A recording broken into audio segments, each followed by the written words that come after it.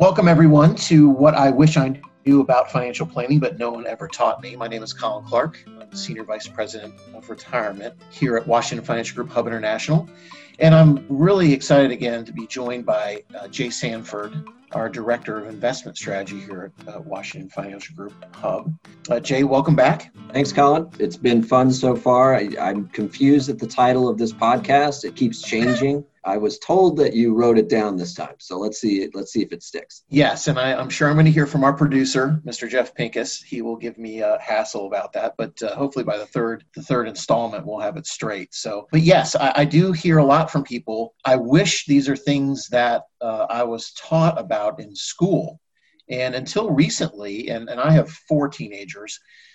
It's part of their curriculum now to take a semester in financial planning, retirement, investing, and in finance. So I'm very pleased that the next generation coming up has a foundation. But Jay, we deal with lots of folks, especially in this pre-retirement phase, that I think we took typing and check writing in high school. And that's not really helping me when it comes to asset allocation in stocks and bonds. Is that fair? Yeah, it's a great point. You and I are about the same age, even though we probably have about the same amount of hair actually as well.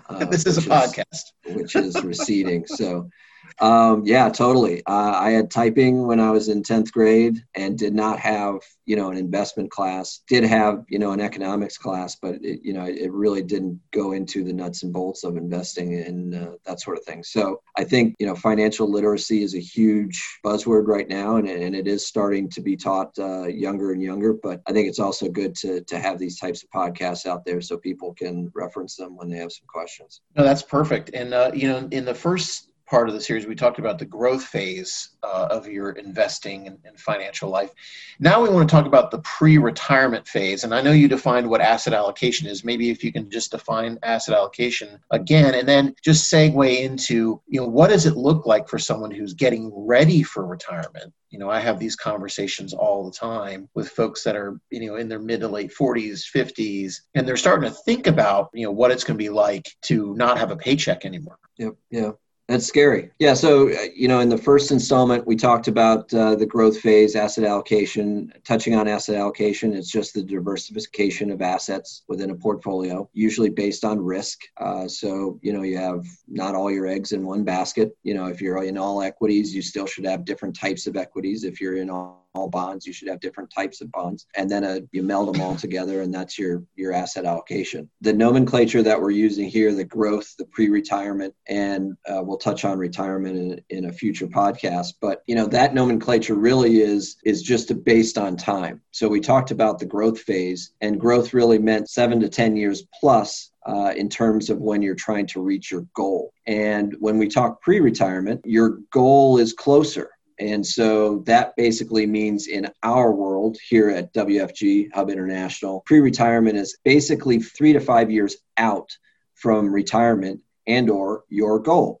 Your goal could be going to college. Your goal could be buying a boat, buying another house, buying a new house. So really what we're talking about here is the timing of your goal and when you'd like to achieve it. Pre-retirement, like I said, then is we look at it as 3 to 5 years away from your goal. Okay. How do I know what my risk is, or some people call it risk tolerance? Like, what tools or things are out there for me to learn about how I really feel about investing? Yeah, measuring risk is a tough thing. Just, there are technical ways to measure risk, a standard deviation, which is the chances of it going up a certain amount can be, and what the chances of your investment going down a certain amount can be. That's your standard deviation. It should fall within a range of that. There are Greek letters that are sometimes, alpha, betas, R squareds.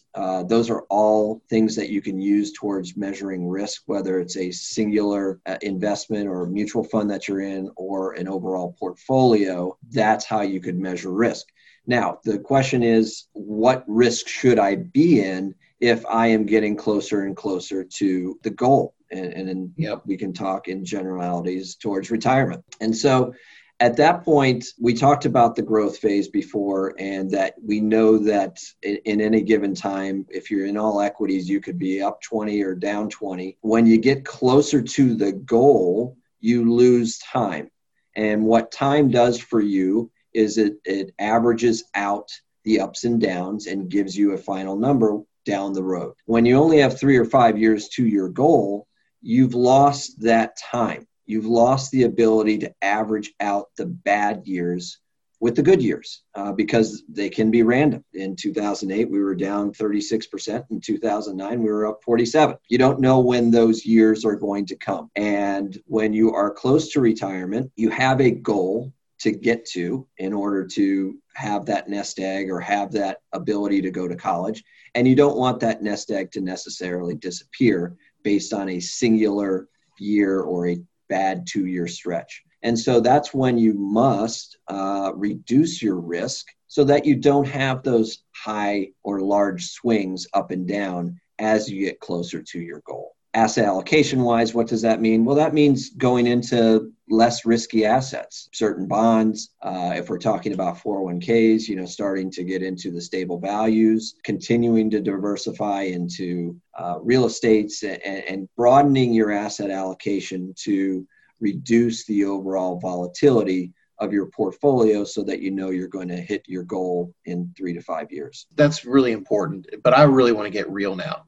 So I have conversations with people that kind of fall into 2 major categories. There may be someone listening to this podcast right now that they don't think they have enough saved to enter that retirement phase.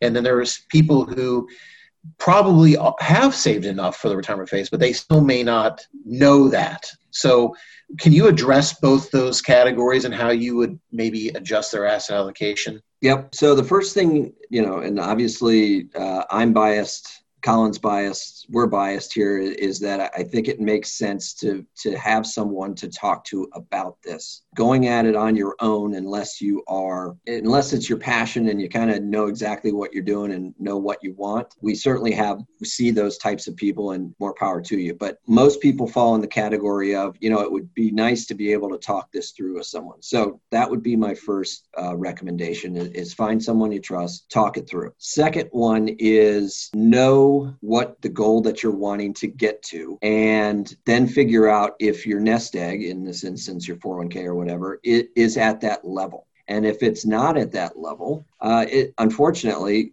getting real here with you, Colin, it's very counterintuitive.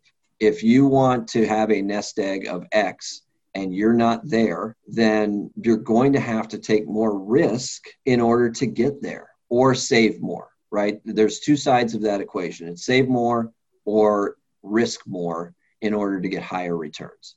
And so in your example, the first category is I have this nest egg. I want to live off of $60,000 a year. Is this enough? And if the answer is no, well, you're going to have to risk up. You're going to either have to save more or work longer. In the second case that you gave, is this enough? Yes, it is. Okay. And so at that point, you want to match the risk and the asset allocation to making sure that you can maintain that goal. And in this instance, that random number of $60,000 a year. So sometimes you think you might be a bit more conservative. If you feel like you've reached your goal, you're on track for your goals, maybe you start to de-risk your portfolio a little bit. Yeah, you can de-risk it. You do have to realize that, we used to say that people are living longer, but we know the mortality rate's actually going down a little bit in the United States recently. A little bit, yeah. But anyway, you do have to realize that de-risking doesn't mean getting rid of all risk. And you're going to have to maintain your portfolio for another 10, 20, 30 years down the road. And as you said before, inflation can erode in that if you get too conservative. And so, yes, you can de-risk some, but it certainly do not de-risk at all because it does need to last. Well, Jay, this has been great. I really appreciate you kind of going over risk tolerance and what people who are in pre-retirement should be thinking about. Stay tuned, everyone. We have a third segment coming about how to deal with asset allocation in retirement. So for the time being, we'll look forward to seeing you next time on the What I Wish I Knew About Financial Planning, But No One Taught Me podcast. Thanks, Jay. Thanks, Colin. That's going to do it for this week's show. Thanks for listening. If you enjoy our show, we'd love for you to subscribe on iTunes or wherever you access your podcasts. There is no assurance that the techniques and strategies discussed are suitable for all investors or will yield positive outcomes. Investing involves risks, including possible loss of principal. No strategy assures success or protects against loss.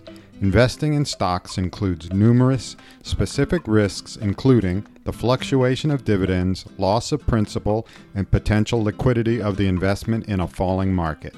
Bonds are subject to market and interest rate risk if sold prior to maturity. Bond values will decline as interest rates rise, and bonds are subject to availability and change in price. Alternative investments may not be suitable for all investors and involve special risks such as leveraging the investment, potential adverse market forces, regulatory changes, and potential liquidity. The strategies employed in the management of alternative investments may accelerate the velocity of potential losses. The opinions voiced in this program are for general information only and are not intended to provide specific advice or recommendations for any individual. To determine which investments may be appropriate for you, consult with your attorney, accountant, financial, or tax advisor prior to investing. Securities offered through LPL Financial, member FINRA, and SIPC. Investment advice offered through Global Retirement Partners LLC, a registered investment advisor. Global Retirement Partners, Washington Financial Group, a division of Hub International Mid-Atlantic, and Hub International are not affiliated with LPL Financial.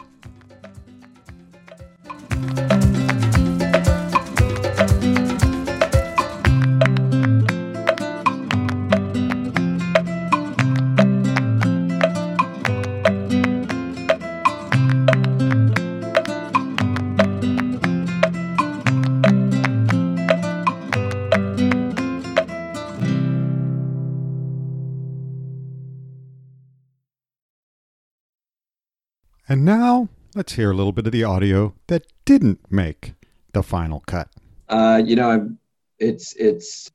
So hopefully we've got it.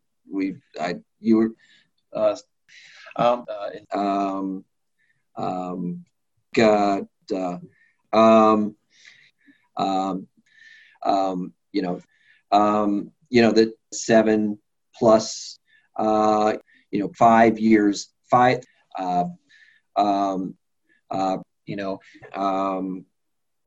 kind of the what the up the